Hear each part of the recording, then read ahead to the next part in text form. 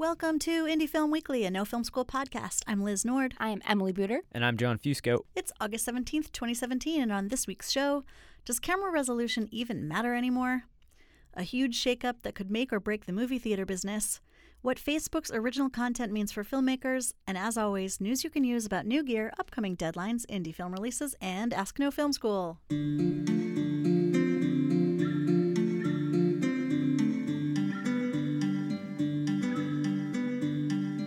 Hi everybody, welcome to this week's show. We're coming at you from downtown Brooklyn, New York, home of No Film School, and we're here to bring you everything you might have missed while you were busy working on films. Okay, so I'm going to start out by asking everyone a question. Us included? You included, and especially you, because you're the ones here to answer. Okay. So if you had to take a gander at what the magic words of 2017 are, what would you say? All your questions are so, esoteric. Well, who do you think I am? Who says gander? Take That's a my gander question. at what was the second half? The magic words of 2017. The magic words of 2017. Netflix. If I had to take Close. a gander at the... What are the big words of 2017 that Covfefe. Okay, yeah. Oh, Emily, you didn't even give us a chance. No, it's actually not covfefe. It is, wait for it, original content. Oh my God. This was your worst opening ever. Magic. No, I love you. Okay, you guys, there is some crazy original content coming your way. This week, Facebook launched a limited test for Facebook Watch, its new platform that will host several hundred short-form shows from many different high-quality partners, including A&E, BuzzFeed, National Geographic, and more. I feel like Facebook Watch is a very confusing name considering Apple has an Apple Watch I and thought the same exact Android thing. has Android watches. I feel like a Facebook Watch would be something that you would wear on your wrist. Oh, that's my worst nightmare. Yeah, that's Facebook pretty... notifications on a Oof. watch. Oh, God. That's what the Apple Watch does. Oh, terrible. So Facebook Watch will actually live as a tab on the Facebook homepage. And it'll be kind of like its own, new form of YouTube. So what kind of content can we expect to see? Well, Fiji Simo, Facebook's VP of product, was kind of unspecific about that. What a name, by the way. Fiji Simo. He said, quote, "We are a platform for any creator or show," unquote. Good to know. Wow. Really leaving the door open for everyone, which is great. But wait for it. Facebook is not prepared to pay content providers up front. Ugh, boo. Wah, wah, wah. Instead, ad revenue will be split from mid-roll spots sold by the Facebook sales team. Publishers can also make money from branded content in their shows, as long as it squares with Facebook's policies. But what that basically means is, if you want to make money from a Facebook Watch video, it's on you. This is a bad precedent to send, in my opinion, and I think on other content creators' opinions. Yeah, it just seems like YouTube. And if YouTube didn't really succeed having all these branded channels, I don't know how Facebook thinks it could. We will see. TBD. Facebook is also producing and paying for original content internally, including a show called Virtually Dating, in which couples are set up on blind dates that occur entirely in virtual reality. Oh my God, it's my worst nightmare. Yeah, two worst nightmares visualized. This is the worst show we've ever done. Wait, question. Do you know, can anybody upload content to Facebook Watch, or it has to be officially through right their now, channels? Right now it's in a pilot program, so it's only been rolled out to specific people to be tested, because Facebook tests everything meticulously before it begins to roll things out to the public. So we don't know yet, but we will soon find out. Simo said that Facebook Watch was created to essentially solve a problem. Right now, viewers discover videos on Facebook through the newsfeed, but the ever-changing algorithmic nature of that method of discovery is not conducive to building audiences, especially for episodic videos. Simo said, "We found people want a place where they can go and just watch videos." I know that place. It's called YouTube. True. According to Variety, shows featured in Watch will have their own special purpose Facebook pages, and content displayed in the Watch menu will be personalized based on an individual user's likes, what's trending, and what their friends are watching. So it's going to incorporate and integrate the Facebook platform into the Facebook Watch user experience. You'll be able to follow shows and save them to a watch list, and you'll get notified when there are new episodes. There's no word yet on when Facebook Watch will roll out to the public, as I mentioned before, but when it does, we'll bet that Facebook, the third most visited site in the world, will be giving YouTube, the second most visited site, a run for its money. And that's not all for the original content news of today, because you wanted more. Yes. Also coming down the pipeline is $1 billion worth of content from Apple, a budget similar to Amazon's when it first got into original programming in 2013. According to a report from the Wall Street Journal, Apple isn't looking for original content to fully replace movie rentals or sales. Instead, it's hoping for new content that will encourage customers to consume both types of media through Apple services. So the lesson of the day is in-house is the name of the game. So I don't know about you guys, but even with all this original streaming content, blah, blah, blah going on, I still believe in going to the movies in theaters above all, and so I was extremely stoked to learn that MoviePass dropped its monthly fee to $9.95 for all users, which means that with a subscription you can see a movie in theaters every single day of the month for less than the cost of a month of Netflix. This miracle happened because a former Netflix exec, Mitch Lowe, became MoviePass's CEO and insisted that it's price alone that's driving consumers away from the theater. So for now, his company will pay theaters the full rate for each ticket bought at the way reduced rate through its app, counting on the fact that, like most subscription services, users won't actually use it every day. Now, at first I was just over the moon about this, thinking it's great for consumers and theaters alike, with the only real drawback being that the company's using consumers to data mine, but who doesn't these days? Still, I thought it might be too good to be true and leave it to our friend and reliable critical eye, film producer Dan Schoenbrunn, to articulate the potential harm. In a long Twitter thread at his account, Dan the Eye Slicer, he says, "In the short term, this will help ailing theaters. Consumers will be Robin Hooding by taking money from tech and giving it to theaters. But what's the long-term plan? To take a short-term loss subsidized by venture capitalists in order to gain power over the market. Soon, MoviePass holders will be hooked on a subscription model. They'll be used to paying $10 a month for unlimited movies. They'll become loyal only to theaters that work with MoviePass, and at this point, MoviePass will have bargaining power over theaters, chains, and indies alike, and will set market terms." Schoenbrunn continues, "It's not a coincidence that their CEO is one of Netflix co-founders. It's the same model Netflix used 10 years ago. Netflix's subscription model took control of the DVD market. They gained consumer loyalty, then consolidated power. The same thing will happen here unless theaters work together now to head this off at the pass." And Schoenbrunn's not alone. No less than major American theater chain AMC announced yesterday that it's looking for legal ways to opt out and block MoviePass from operating it as theaters for fear that the model's unsustainable and will create unrealistic audience expectations. What do you guys think? I think it's a bad thing for sure. My knee-jerk reaction is that what we want to do is revive the ticket sales in the theatrical industry. We don't want to cut prices and then get people hooked on a model that's going to actually bring in less money overall for filmmakers and for theaters. I don't know. I'm still like on the fence about if it's good or bad. I think like the people that I know that do have MoviePass or have had MoviePass in the past are like, I have this great thing, but I don't really use it that often anyways. So I think that maybe this will actually encourage people who have MoviePasses to go out and take advantage of it more, because it's like they had to go see 2 movies a week or at least a movie a week to match what they paid for MoviePass. So I don't think they were really putting in that effort anyways. And now this might actually make them go see movies. I'm on the fence too. I actually agree with both of what you said. And also, I was a little swayed back in the other direction away from Dan's argument when I saw on the article that I put about this on No Film School, a lot of our European listeners posted, and we know that Europeans are like the group upholding cinema going the most and sort of the most cinephile snooty tooty.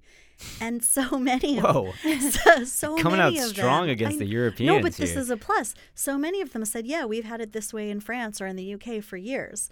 There've been subscription services and subscription models in Europe for a long time, and clearly that's not killing the movie industry over there. So I think it could go either way. If you all out there are still interested in signing up despite some of these potential drawbacks, you can do so at MoviePass.com. The service is reportedly available in 91% of American theaters, at least for now, until AMC blocks it.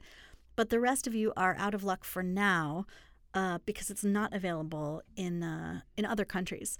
That being said, the stated goal of the company is to access consumer data, so it's likely to expand beyond U.S. borders to reach more consumers soon. Moving on, last year I reported on how the MacArthur Foundation, one of this country's most substantial documentary film funders, was no longer going to be providing grants directly to individual films.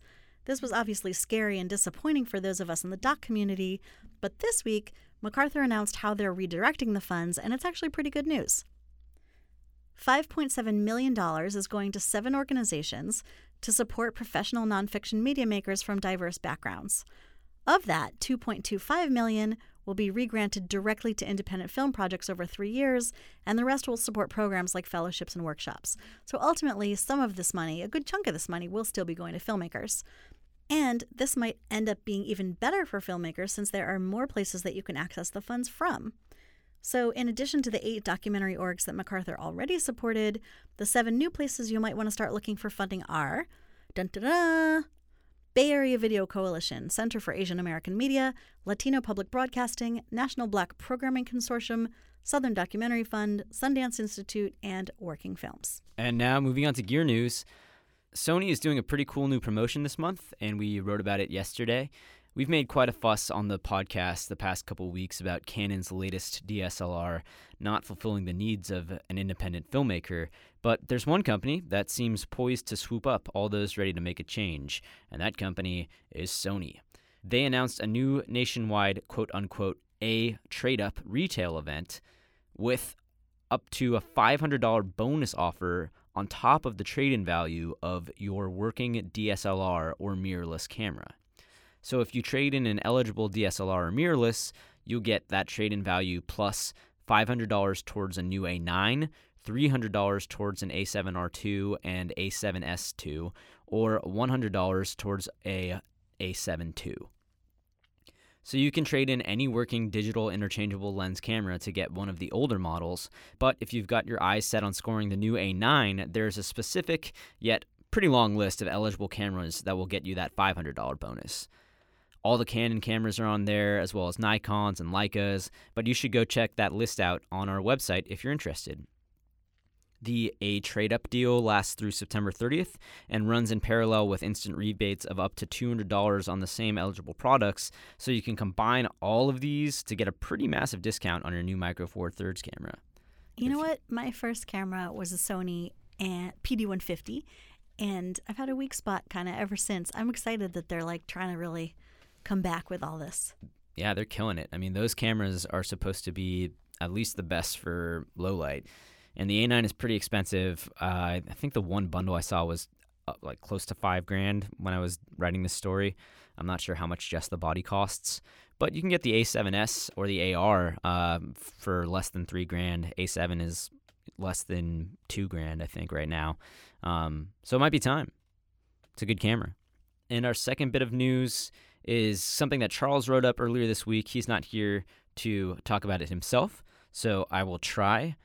The article was titled DP Steve Yedlin Blows the Lid Off Camera Resolution Myths. And this is kind of I know this is going to be a hot topic for some of you because we see on the comments on our posts all the time about how, 4K doesn't really matter, resolution, what's the difference between 4K, 8K, and Steve Yedlin is here to dispel any of those myths. If you don't know who he is by name, you certainly know him by work. He's the cinematographer behind some exceptional movies, from indie favorite Brick all the way to the massive blockbuster San Andreas. Earlier this week, Yedlin released a video series testing various resolution cameras against each other to see if resolution is all it's cracked up to be. He used an Alexa 65, which is 3K, a Sony f55, which is 4K, a Red Weapon, which is 6K, an RE435, with Super 35mm film scanned at 6K, and the MSM by IMAX, which is 65mm film, which was scanned at 11K. So unlike many resolution tests, he doesn't always tell you which camera is which, and that's part of the goal, to move us past our preconceptions about which camera is going to look one way or another, and to just look at the images and judge for ourselves. He argues we need to get beyond Ks, and he makes a very convincing case. While many resolution arguments circle around to purely technical information about debayer algorithms and actual resolution, Yedlin is focused purely on the audience perception. The biggest takeaway for filmmakers is that we have already likely passed the point where extra resolution is noticeable to an end user. While going from standard definition to high definition was a huge leap in image quality, going from HD to Ultra HD won't even be noticeable for most users, and anything beyond that offers no benefit at all. So while we can get super technical with the tech behind these resolution offerings, the question really is, have we already reached peak resolution? And Yedlin seems to think so. Go to the article to check out Yedlin's full videos on the subject. Indeed, a hot topic. We got lots of comments on that one on Facebook and on the article. So this week in Ask No Film School. So a reader named Liam Martin posted a question on our boards about what to do with his completed documentary short. And we know Liam listens to the show because he tweets at us a lot. So, hey, Liam. Hi, Liam. Hi, Liam. Thanks for the question, and here is your answer.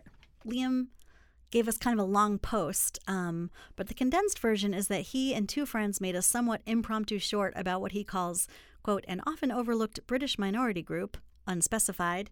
He said, the subject matter is worthy. By the way, I wish I could do this in a British accent. Maybe John should read it. I don't know. He is an actor. Anyway, it relates to modern economic problems, but it's not widely covered, so we don't want it to fall into obscurity. He says, I'm learning about festivals as I submit to them. I'm falling deeper and deeper into confusion about how to market it, distribute it, and get eyes on it. And he's wondering if he should enlist help. So first of all, I'm sure many of us listening can relate. So you're definitely not alone, Liam. We make a film that we feel like it could make an impact, but by the time it's done, our energy and resources are tapped out.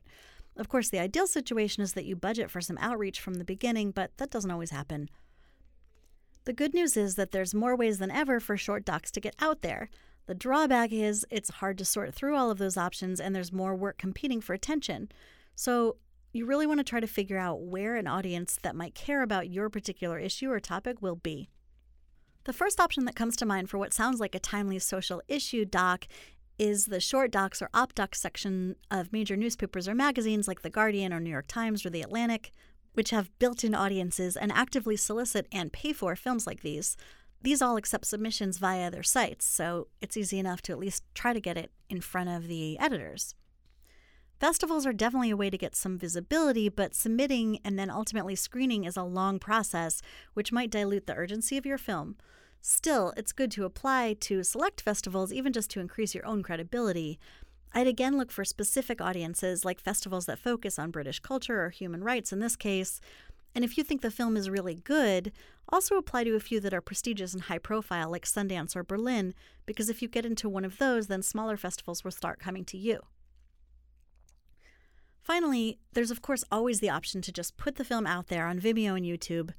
But if you do this, I would try to partner with organizations who care about your issue. Like in Liam's case, are there support groups or agencies for this minority group in the UK? If so, these organizations are probably desperate for good content about their cause and can help spread and promote the video via their newsletters and social channels, or even sponsor some screenings or otherwise incorporate it into their programming. So organizations with a wide reach can really help you get the film out there and may even be willing to sponsor future projects along the same lines. Good luck, Liam, and please let us know how it pans out. And keep tweeting at us because we love it. I like you. And now moving on to movies that are opening this week. On Netflix, you can check out Icarus. It's already there. This documentary won the Special Jury Prize in Documentary earlier this year at Sundance. Filmmaker and documentarian Brian Fogel set out to uncover the truth about doping in sports, and a chance meeting with a Russian scientist transforms his story from a personal experiment into a geopolitical thriller involving dirty urine, Emily's favorite, unexplained death, and Olympic gold exposing the biggest scandal in sports history. Hey, I also like unexplained death. Randall Asulto of Liz Nord fame covered a panel at Sundance in which Jake Swantko, the DP of Icarus, and John Bertain, a much easier name to say, the film's editor, appeared at the Canon Creative Studio to discuss their collaborative work on this explosive documentary. It's true. Randall Asulto is my boo. And it's also true that this was the documentary that we talked a lot about on the Sundance episode of the podcast, because it was rumored that part of the reason why like Russians hacked into the Sundance database was because they opposed this documentary that exposes their whole doping scandal. Russians. Explosive indeed. And coming to HBO on August 19th is Nocturnal Animals. It's directed by Tom Ford, the fashion designer who makes films as fashionable as his fashion. This film had a massive premiere at Toronto last fall and was subsequently nominated for some awards in the winter. It follows a wealthy art gallery owner, played by Amy Adams, who receives a draft of her ex-husband's new novel, and once she starts reading it, she just cannot put it down. Jake Gyllenhaal is always great when he plays weirdos, and as the eccentric ex-husband, he doesn't disappoint. Michael Shannon earned an Oscar nomination for a supporting role as a sheriff in the ex-husband's novel. What a great cast. Yeah, I really liked this movie a lot. I liked it, but I'm not going to spoil anything, but Okay. I don't think that the ending reveal paid off by any means. I was very underwhelmed by the reason driving this entire it's a revenge story. And the reason for revenge was not compelling for me. But yeah. Well, I really liked it a lot, and I think I liked it more because it maybe left things open-ended or whatever. I don't know. It didn't really. I don't know. We'll leave that to you, audience. But it's a super unconventional structure as far as like for a film, and you jump between real life and what's going on in the novel, and when it's mixed with Amy Adams' character's insomnia, it almost blends together so you don't really know what's real and what's a part of her ex-husband's story at times. It definitely borderlines on melodrama. I will give you that, Emily. And I just think that for the most part, it actually ends up working out just because it's a really super stylized movie. So it kind of feels like, like a really rich people's melodrama. I don't know. I liked it. Coming to theaters on August 18th is The Wound, directed by John Trengove. It's about Zolani, a lonely factory worker who travels to the rural mountains with the men of his community to initiate a group of teenage boys into manhood. Our writer Oakley Anderson Moore sat down with Trengove prior to the film's Berlin premiere to talk about working with non-actors, the politics of framing the male body, and how the best work comes from pushing yourself into unfamiliar territory.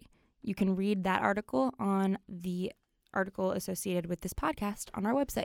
How would you guys go about framing the male body? I'm not sure I'm licensed to answer that question. Why is everyone looking at me? Also coming to theaters on August 18th is Dave Made Amazed, otherwise known as the most fun movie title I've heard in a long time. This film won the Audience Award at Slamdance in addition to jury prizes at a number of other festivals, and it's now got a theatrical release, which is pretty impressive for a Slamdance film. It's about an artist named Dave who has yet to complete anything significant in his career, and he builds a fort in his living room out of pure frustration, only to wind up trapped by this fantastical place of fitballs, booby traps, and critters of his own creation. It was directed by Bill Watterson. Wait, that's not the Calvin and Hobbes guy, is it? No, it's not. I thought it might be. And continuing this amazing summer of indies that we keep talking about, there are two more coming to theaters on Friday. First of all, Patty Cakes, and that's S as a $, Patty Cakes. What is it? I'm not sure that's how a dollar sounds. Yeah. Patty Cake bling bling. Yeah, there you go. Yeah. Anyway, this film's been making waves on the festival circuit all year, and it's finally hitting theaters this Friday. It premiered at Sundance, where Fox Searchlight outbid Lionsgate and Neon in a bidding war for $10.5 million. Talk Bling, about bling. dollar signs. The film received 2 standing ovations at public screenings. Interestingly, the film has producers in common with another breakout, Beasts of the Southern Wild, which Searchlight bought at Sundance back in 2012. I will venture to say that that is not a coincidence. I'm also going to say that these were 2 standing ovations at public screenings at Sundance, not just like Ever. I'm sure it's gotten more standing ovations. So Patty Cake Bling Bling was written and directed by Jeremy Jasper, and it stars Danielle McDonald as the titular Patty Cake Bling Bling. Oh, God. Good thing I'm here to crack myself up. How about Patty Ka-ching? Ooh, that's bad. good. Anyway, she plays an aspiring rapper who's fighting an unlikely quest for glory in her downtrodden hometown in New Jersey. Sounds like my ex-girlfriend. Ka-ching. I'm also so glad to report that one of my surprise undersung favorite films from Sundance is finally coming to theaters. Justin Chan's feature debut Gook is a very fresh take on the intense racial tensions in 90s Los Angeles. If Justin Chan's name sounds familiar, it's because he played, well, the Asian kid in the Twilight films, and in this one, he both acts and directs. He also wrote the film. Not Twilight, Gook. He plays the son of an immigrant trying to keep the family business together against the backdrop of the Rodney King beatings and the subsequent South Central riots, with the help of an unlikely ally, an 11-year-old African-American misfit played by an amazing Simone Baker. The subject matter is serious, but the movie has a really unusual balance of intensity and charm and humor, and also a unique black and white visual style. Back at Sundance, I interviewed Chang and his DP, Auntie Chang, who he actually met at a student film fest, and we also had Chang on a podcast with the Sundance DPs. So we're all over Gook. We are all over it, even though it's still hard to say. But their whole collaborative process and the way that Chan kind of has gone back and forth from major Hollywood blockbusters to like the most independent possible films was really interesting. And now on to some upcoming deadlines for events and grants and such. The Async short film competition has their deadline on September 30th. Quite a ways away, but you're going to need some time for this one. It's a cool competition we wrote about last week but forgot to mention on the show. This past spring, the composer Ryuichi Sakamoto released his album Async, which he described as a, quote, soundtrack for an imaginary Andrei Tarkovsky film. I love that. The Async short film competition is a competition in which he asks filmmakers to create a movie around his music. Sakamoto has composed the score to many films, including most recently Inarritu's epic The Revenant. The short films will be judged by Sakamoto and acclaimed filmmaker Apikachpong Thrill. You would see, if you saw his name, you would recognize it. It's very hard. I still don't know how to pronounce it. But he is a great filmmaker. He directed Uncle Boonmi, who can recall his past lives. So guys, let's give the guy like the respect of trying. I literally can't. Yeah, I've tried. Apikachpong, we're rest the call. Okay, we've given him the respect of trying. But he did win the Palme d'Or for Uncle Boonmei, and he's a very sort of singular vision, as is Sakamoto. So this is a really cool competition. Each artist has a special prize. Sakamoto's prize includes the license to use one piece of new music composed and produced by Ryuichi Sakamoto for your next film project and a $3,000 cash prize. Restikal's prize includes him coming on to serve as an advisor for your next film project and a $2,000 cash prize. That is so cool. I think this might be the coolest short film competition we've heard about Yeah, this year. It's a weird one. It's really cool. Yeah, it's definitely, I think, targeting outside of the box movies. So if you got one of those, or if you want to make one of those, we suggest this. The Jerome Foundation's Film and Video Grant Program has a deadline on August 24th. This foundation offers production grants for specific projects of up to $30,000 for emerging film, digital production, and video directors who reside in Minnesota and work in the genres of experimental, narrative, animation, or documentary. And now some festival deadlines. Portland Film Festival, or PFF, has a deadline on Friday, so you better get on it. Thank you for I thought that Emily. I thought you just messed up what you were trying to say, but it was intentional. No, it's actually Anyway, it takes place in the lovely Portland, Oregon from October 30th to November 5th, 2017. Oh, that explains why their deadline is so soon, because the festival's so soon. Mm-hmm. It's a week-long event jam-packed with networking, workshops, guest speakers, etc. We actually covered it last year, so I'll link to some of those articles in the podcast post. And, of course, it's one of the top 100 reviewed film festivals on Film Freeway and one of Movie Maker Magazine's 50 film festivals worth the entry fee. I also think it's worth the entry fee because it apparently occurs on my favorite day of the year, spooky Halloween.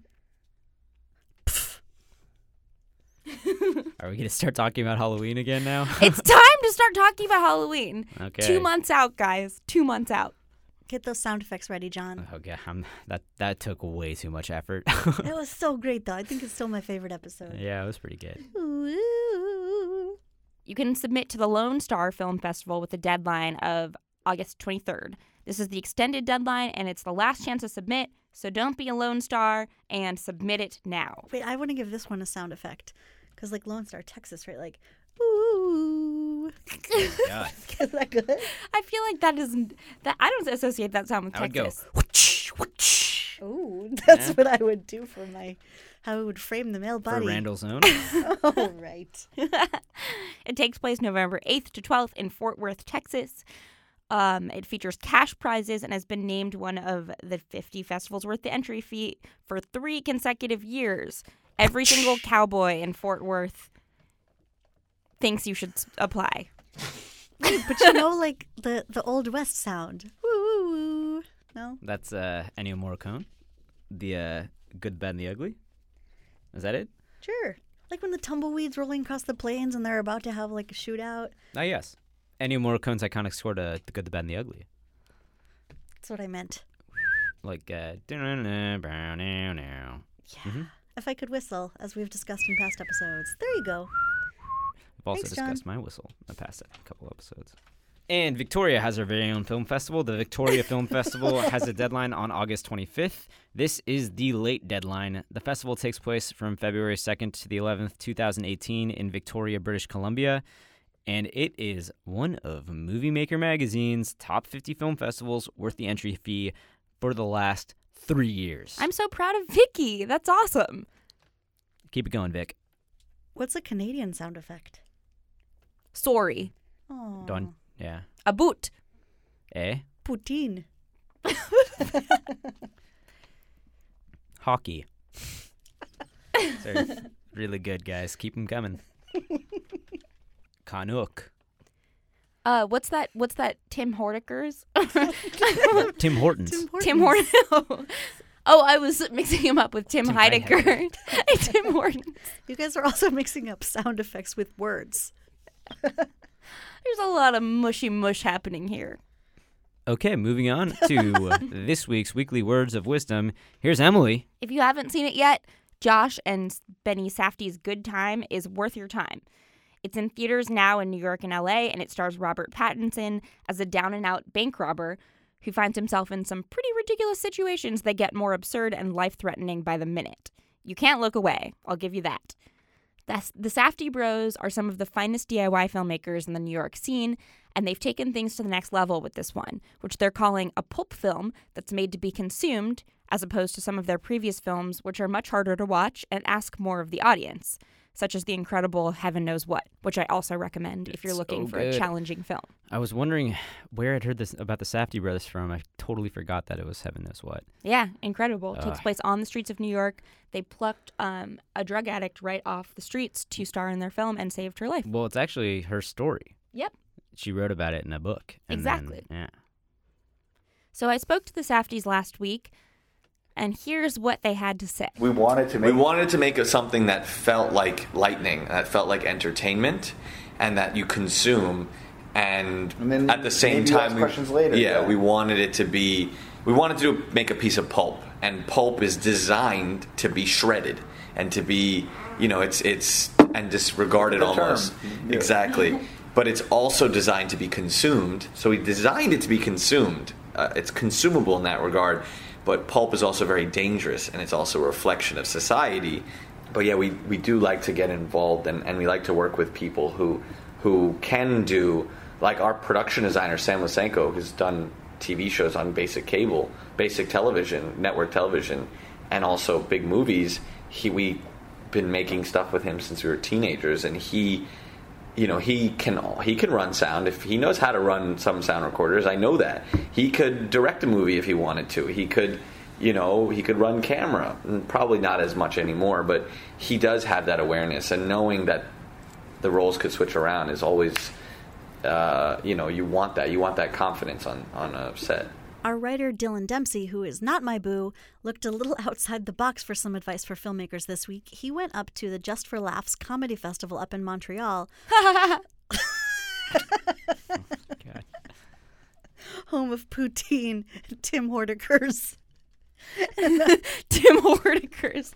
I'm going to start a chain called Tim Hortons. Hordicker is like not a very great last name. Well, okay, but it will get people through the door. See, when we don't turn on the AC in the podcast booth beforehand, that's when the episodes start to go off the rails because our brains are melting by the end. Anyway, Dylan came back with an article that we called Inside Jokes, 5 Career-Building Commandments from Apatow and More Successful Comedians. So it turns out comedians and filmmakers have to hustle in much the same way to succeed, and there's a lot we can learn from them, especially now that so many comics are making a name for themselves through their own DIY videos. John here has actually interviewed more than one filmmaker who got their start by making funny videos. So the article has some really practical advice, especially if your goal is building up social media followers. One that stood out to me came from comedy partners Handsome Dancer. I think John's in that duo. No, he's just a handsome mathematician.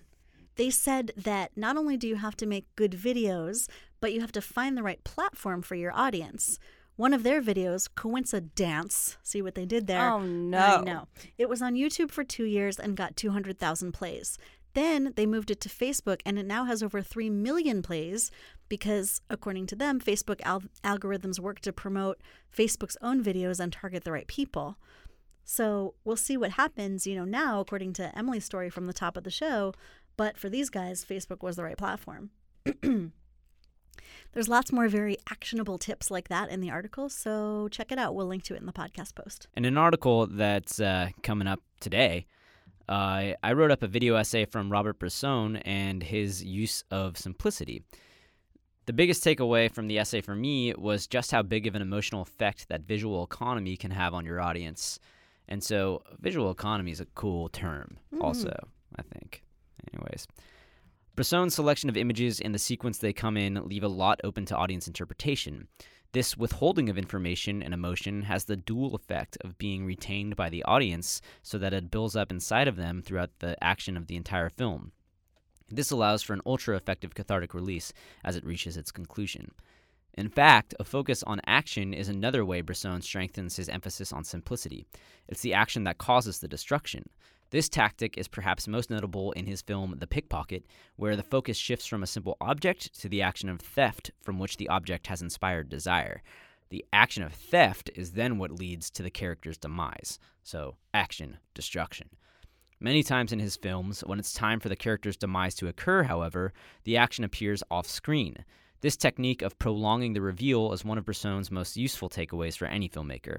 Holding off that reveal and letting the audience's imagination linger on what could possibly be happening over the parts they can't see allows for maximum impact upon its resolution.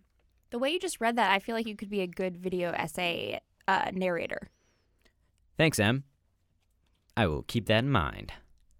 So we have a very important, exciting... Oh, yeah. We We'll have leave it something at that. very special we've cooked up especially for you guys this week. Yeah. It comes straight from none other than Jim. I thought you guys were going to sing a song about it or something, and you actually had prepared something, but that's okay. We are. Jim John Jim. So, John, do you want to tell us your big news? He has a Yeah, so I, Kickstarter. I never went to film school, and but I've always loved movies. And Really? Yeah, and I was really excited to get this job because of it. Really? Yeah. And I've learned a lot from it, and I've finally kind of gotten to the place where I'm ready to shoot my own thing. Really? Yeah. So yesterday, I launched a Kickstarter for my first short film ever called The Guy. And Yes. So if you guys would take a look at it, I don't really know how to do this.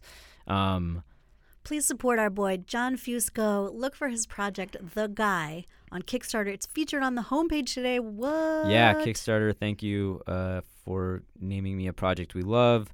So we have a really ambitious goal because it's kind of an ambitious movie. If there's one thing I've learned from working here, a lot of the directors are like, don't be scared. Just do what you need to do. And I'm doing that. So please, if you can give anything, I would be happy with anything. So, even if it's 50 cents, go wild. It's a lot of money that I'm asking for, and I'm really scared.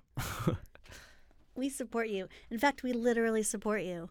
I feel very, the thing I'm most proud of the week is that I was number one first. I was the first supporter because that is what a good work mom does. Emily's work wife. I'm work mom. That's how it goes. So we'll leave a link to that Kickstarter in the podcast post. Only if I get it cut. You do. You get a mug. You can get a mug too, listeners. I'm really excited about the mug. You guys, the perks are great.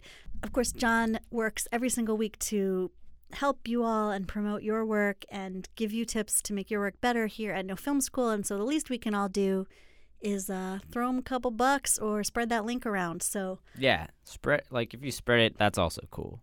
Whatever you want to do. Whatever you want to do to help out. The Guy on Kickstarter. The Guy. And after you donate, next Monday, you can listen to the next podcast. You guys won't even believe the family I'm having on Monday's interview podcast. Dad is Lloyd Kaufman, creator of The Toxic Avenger and King of B movies, whose movie studio Trauma Entertainment has produced and distributed more than 1,000 films. Mom is Pat Swinney Kaufman, who was the deputy film commissioner for New York State for 20 years and was called one of the most powerful women in the U.S. film industry by Variety magazine. And as if that weren't enough, their daughter is Lisbeth Kaufman, co-founder of Kit Split, which is now the biggest online camera rental company. I call them the first family of DIY, and our conversation is one of the most off-the-wall and at the same time enlightening about the film industry that we've ever had on No Film School. So get ready for Monday. In the meantime, you can read about all this and more at nofilmschool.com and get links to everything we talked about on this show, plus John's Kickstarter campaign in this week's podcast post. Please subscribe and rate us on iTunes. It really does make a difference. We've been consistently in that iTunes top 25 for film and TV, and it's thanks to you all and your support. And as always, stay in touch. I'm at LizFilm on Twitter. At Eel Booter. At Jim. John, and Jim. We're talking to you at Liam Martin. Known as The Guy. The Guy. And we're all at No Film School. So put that in your poutine and eat it. I like that end.